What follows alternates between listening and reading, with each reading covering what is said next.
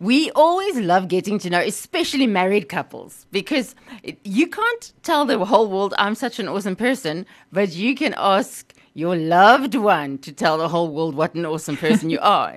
This is why when Nadine Norel brought us a song, Net Een, we decided she can't do this alone. We need the man in the relationship to do the talking first. Hello, Matt. How you doing? Hello. And Nadine. So these two are married. How long have you guys been married, by the way? We've been married this year for 10 years. Oh, it's a nice round figure. Okay, so you've had a little time to get to know one another. Let's give Matt the first chance. Matt, if you had to introduce your wonderful wife, that gorgeous lady sitting next to you, to a country who doesn't know her personally, all they can see is she's beautiful and she can sing, and you had to tell them this is who she is, what would you say? Well, I would say this is my beautiful wife, and I'm very blessed to be married to her. She is an excellent mother. We have 2 children, 5 and 3, and she really has a heart for Jesus and a heart for worship. And I think she could sing before she could speak. So that's really just a calling on her life and something we just love to do together. The 2 of us worship the Lord, and also as a family. But she really has this huge heart for kingdom and an even bigger heart for worship. And that's who she is. So is she one of those people that when she makes the food and when she drives the kids around and all that, she's singing the whole time? Yes, if she's not singing, then I go and ask if she's okay. You see. Well, that was a great intro, Nadine. So maybe you can do the same, return the compliment to Matt. Yes, Matt is an incredible, just human being all round. I think he is such a man of good and upstanding character. He is an amazing husband. He is just incredible. He knows how to communicate really, really well and explain his heart and listen to mine. He is an impeccable father that really just loves and supports our children in such an amazing and humble way. It is really a privilege to know Matt. He can honestly do anything. I have not seen anything that he can't do or fix or come up with a plan to solve. He's incredible. I can't play golf. Oh, okay. So it's not for entertainment. It's just cheap labor. Fair enough. I'll take that one for the team. Yes, take it for the team. I'll give cheap labor any day for being married to this incredible person. Oh, you can pay him later, Nadine. He can write your biography for you. Listen, but you guys met even in ministry. You sound like a very holy pair, I must say. Like seriously, this is a deeply spiritual couple. You even met in ministry while you guys. Matt, give us a soppy story. Oh, wow! Once upon a time, my parents grew up doing mission. Well, I grew up doing missions with my parents. Every year in December, we'd go down to Plett, and what started as a stranddienst, so like a beach mission, eventually we moved into the campsites there, and we'd run a holiday program for kids. And one year, I saw this name on my list, and it said Nadine Smith. And I thought to myself, well, that's a good name for a wife. but as being holy and above that, I was like, nope, we've got one mission to focus on. And anyway, the first time we met at the training, I was so impressed with her passion for the Lord. Jesus just shone out of her eyes, and I could see that Jesus was more than just a concept for her. It really was a reality. And I actually fell in love with Jesus in her first. And throughout the mission, we made so many jokes. Like we joke around every day, singing silly songs and stuff like that. And I also wasn't too sure if we could be serious ever. But one night it was one of the last nights, we played a movie on the beach. So we set up the screen on the beach and we watched Indescribable under the stars on the beach. With this group of preteens, which we'd already been ministering to for a week. And they sort of all filtered back into the campsite. And I hadn't heard Nadine's testimony because the night she was sharing it, I was away, busy getting some hot chocolate ready for the teens. And we had a good chat afterwards, and I heard her testimony, and I heard really who she was. I was really able to just speak into her life. The Lord gave me a word for her. Not that she would be my wife, but yeah, as the mission progressed, we enjoyed each other's company more and more. And then on the last night, she actually left a pair of slops behind. And those slops then came home with me, and we had to have a milkshake date to get those slops back to her. And I actually forgot the slops the first time. Intentionally. So we had to have a second one. Well, yes. And then, yeah, the rest is history, really. Can I just say, those slops really weren't important to me at all. They were important to me. But I did think if someone was to find it had to be Matt. And so I was ready just to leave them behind. And then Matt was like, no, we need to get these slops back to you. And I was like, yes, they're very important to me. Life-altering slops, these. Yeah, no, it's very important for me to get them back. Flip-flops. You can't buy them for $25 even today. Yeah. Do you know how much those slops have cost me by now? Yeah, you see. 10 years of marriage worth. That marriage is nothing. Oh, okay. But so that must mean that when you went home, it wasn't a long distance relationship. You actually stayed in the same city or what? Yeah, we actually did both stay in Joburg. So it actually worked out well. He was actually really close to me. Yeah, we basically grew up just with a highway between us. Yeah. We should write a country song about that. We grew up with a highway just between us. As long as it's the highway to heaven and not the highway to hell, everything is fine. Yeah, no, please. Most. Okay, but there's something about outreach. When you do outreach and you are ministering, you sort of put on your best Christian face, nah? It's only when you start getting to know one another in a normal setting and the frustration sets in, the normal life hits. When you start figuring out what you like about one another and what you don't like about one another, that process as a Christian, Nadine, it does make a difference if he's a man of God, isn't it? I mean, when the word says you got to marry someone who's a Christian so that you can be equally yoked, it does make a difference.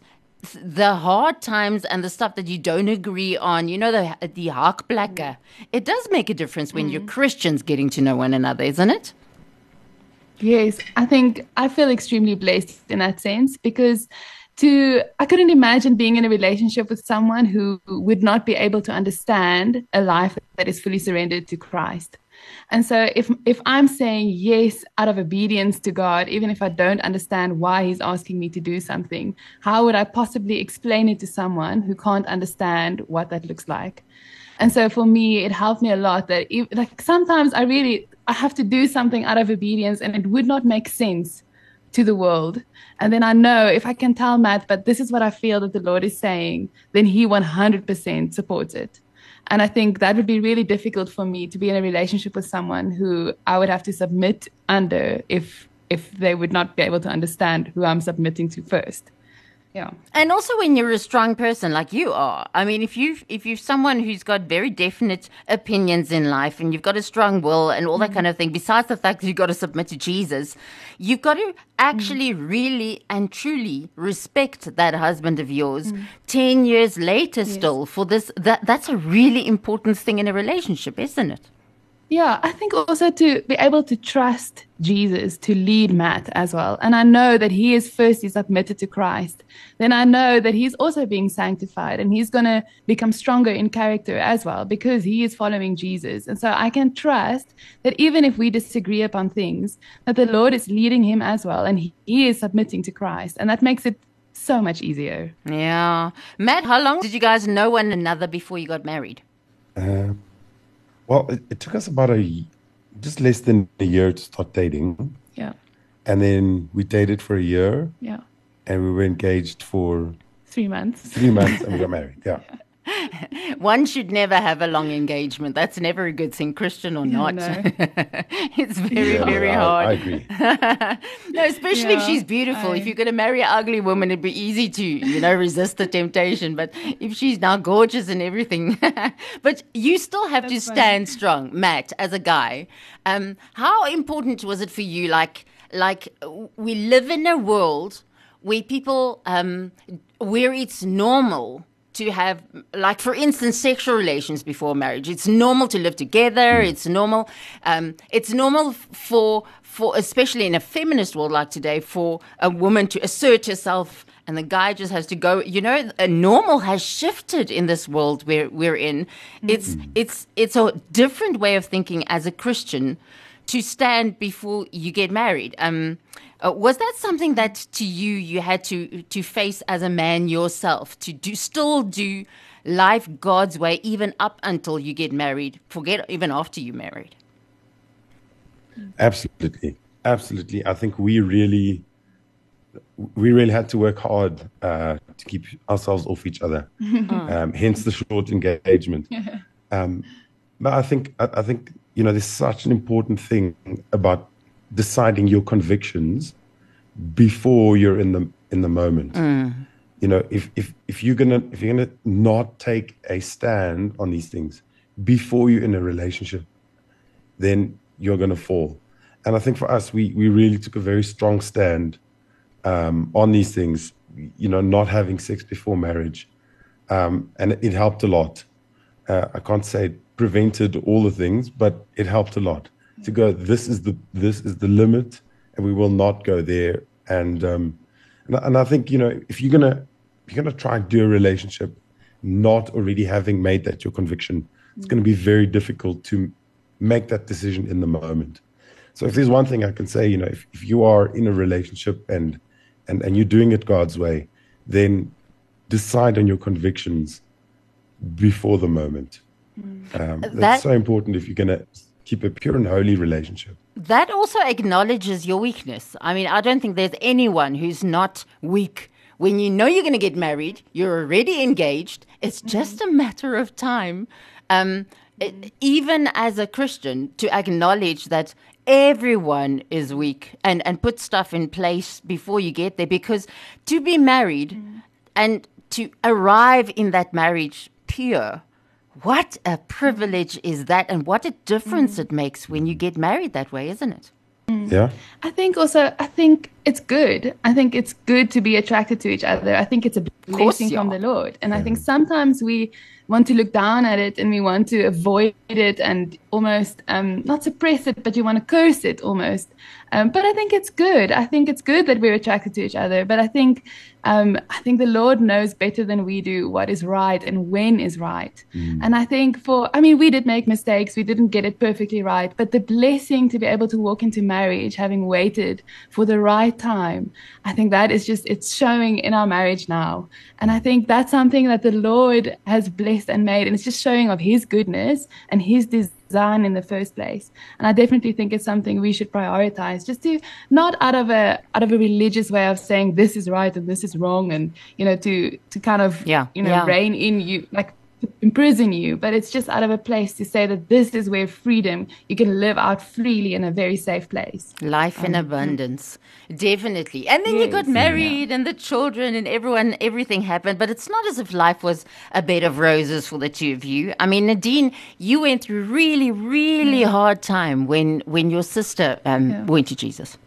Yeah, so my sister passed away. It was really difficult, I think, but also beautiful in a sense. We felt called to stand in faith for her to be healed, and so we really trusted that she would get healed, to the point that when she passed away, we could hardly believe it. I was really actually shocked that she passed away, because we really trusted and really stood in faith for her to be healed. Nadine's sister was diagnosed with cystic fibrosis. Which is basically a disease that affects your lungs, where your body produces too much mucus, and then that results in these absolutely extraordinary infections that your body has to fight the whole time. Yeah. It's a genetic disorder, and we before we even started dating, I decided as a friend to Nadine that I would stand in faith with her and we would trust for healing. Yeah. Sure.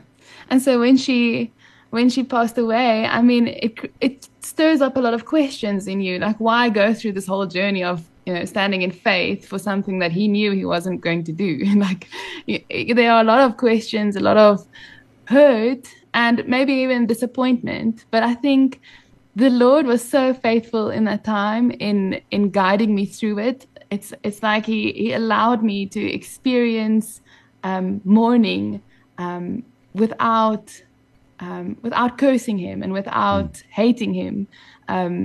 Yeah, so he took me back. I said to him at some stage after she passed away, I said to the Lord, I don't know how to talk to you anymore, because it feels like when I worship him, it almost feels a little empty, because I feel like I can't be honest, because how can I worship him but still be disappointed at the same time? Yeah. I was like, I don't know what to say to you anymore.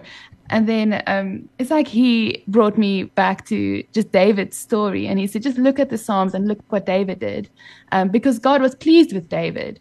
And so I looked at the way David worshipped, and he was just really honest with God. And he did everything with the Lord. And so he would tell the Lord about his whole situation and like, why are you forsaking me? And he was very dramatic about it. But then he would always go back and say, yet I will trust in the Lord, yet I will worship him. And I think that was really good for me, to be able to voice my heart and to be honest with God.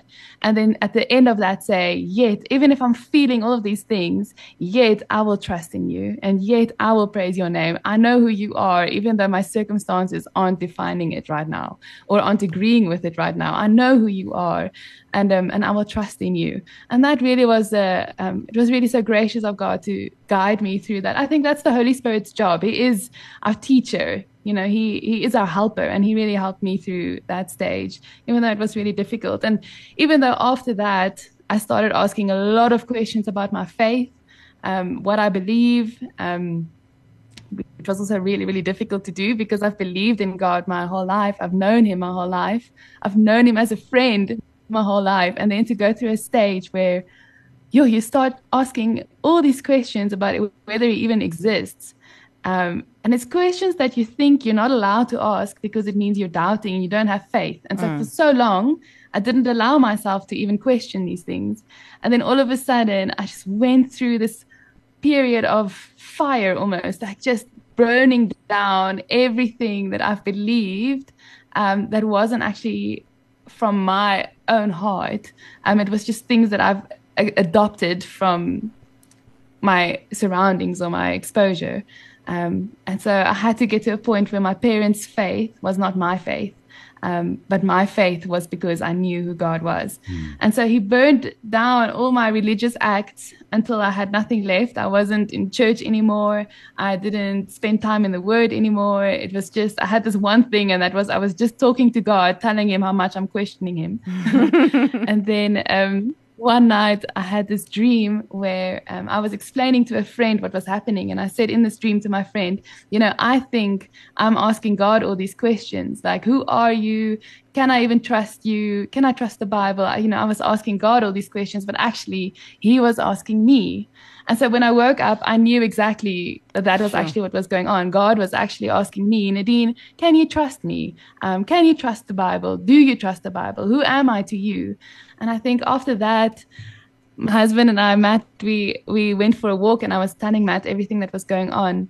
And Matt asked me, he said, what do you know is the truth? Because I was so everywhere. I was like, I was fumbling around, and I didn't know what was good and right, and I didn't know where I was.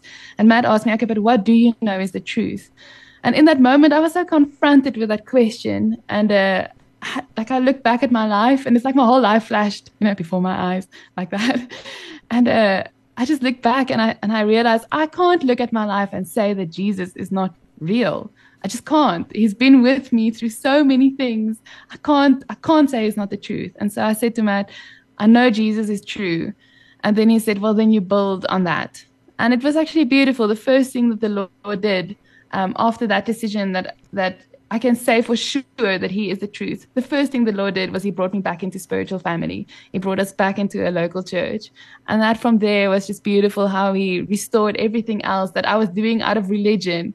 I still did all those things that made me Christian, or I still now do all those things that make me Christian, but my heart has changed. It's not out of obligation. It's not out of, this is now my sacrifice unto the Lord to go to church. It is because I really love him. And so to read the Bible is not out of obligation. It is because I really love him, and because I want to know him. And so I think it's only something that the Lord can do. He's the only one that can really change your heart and turn it around. But that process was difficult. But that's sanctification. It's a process, but it's beautiful.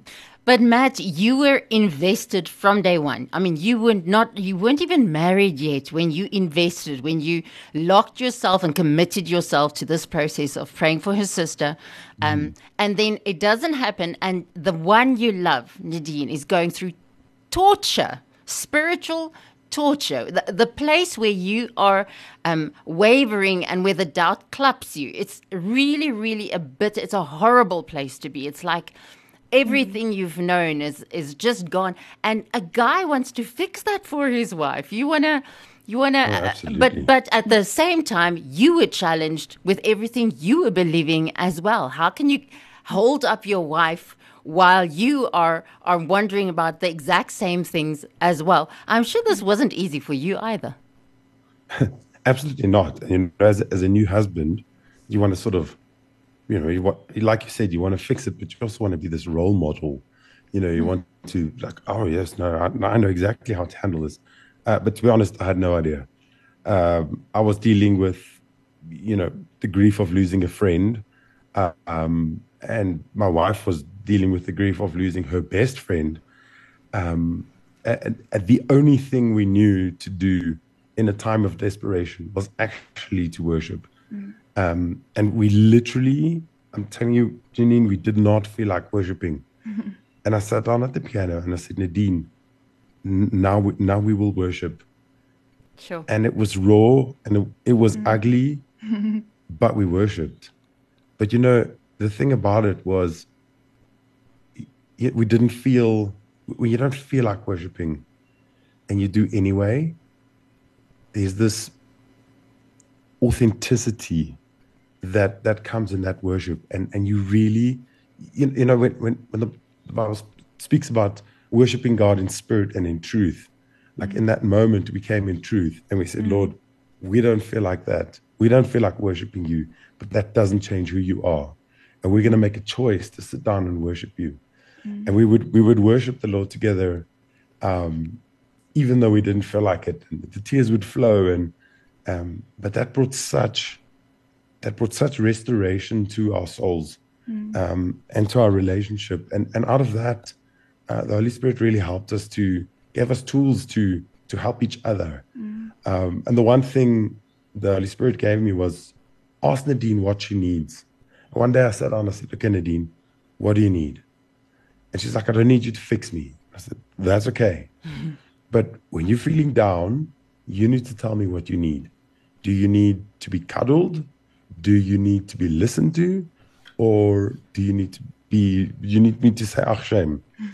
And that really helped us get through a difficult time. Worshipping God despite how we were feeling, and basically over-communicating. I'm just thinking, it was Benny Mostert once who told me that God is not threatened by your honesty. He's not threatened by your insecurities or your doubt. It doesn't change a thing about who he is and his opinion about life or anything like that, about his agenda in your life. He can afford, because he's not a prideful God, he's got nothing to defend. So when you're honest with him, it's a form of worship, because it's a form of relating, of not running away, running to him. That's what that honesty accomplishes, and that's why it breaks open stuff that actually grows in the dark. When you don't talk about it, it always festers and it always accumulates when you don't handle it. And we don't, because we sort of want to protect God against our rage and against our bitterness, as if that accomplishes anything. But then we've got Dear David and David's moan psalms. So it's always good if he can be that honest with God, then we can be that honest with God as well. I mean, those prophets in the Old Testament, they said, I wish I died. Why did I live? I wish I died. and God didn't, Lucy's cool because they were that honest with him. Now we're going to learn from you guys. Okay, well, your music is the actual reason why we're here. Net Ian. Only one. That's if you have to translate it into English. And Nadine, we're going to listen to this song, but I want them to hear exactly what your heart meant when you wrote it. What is it that we've got to realize? I think for me, I wrote this song. It took me 10 years to write a song in 2 minutes. But that whole song story is on YouTube. But I think it was just something that was so in my heart to say to the Lord that, he is really worthy of my whole entire life. Not just certain aspects of it, not just the things that I like, but he is really worthy of everything that I have to bring to him. And my heart for writing it really was to say that, he is my one heart's desire, and that he is my first love above everything else, and he's worthy. None of my worship unto him is ever wasted. He is worthy of all of my worship. I'm just thinking of that lady, was it Mary, that poured her expensive oil over him? And the disciples were kind of discontent about it. They're like, no, we could have used this for something better for the poor, There are better ways. This is not wasted actually on Jesus. And how Jesus said, no, you don't understand. Like, I'm worthy of this expensive oil. Like, she understands something about worship and about his worthiness. And so that's actually where this song was written from. And I think to really say that, Jesus did everything so that we could have a relationship with him. He laid his life down first so that we can know him. And so now we're welcome in his throne room. And my heart for writing the song was really to say that, Jesus, will you be welcome in our hearts as well? Can we open up our hearts to really say, Jesus, you're welcome to reign in my life as well? And that was the heart behind it.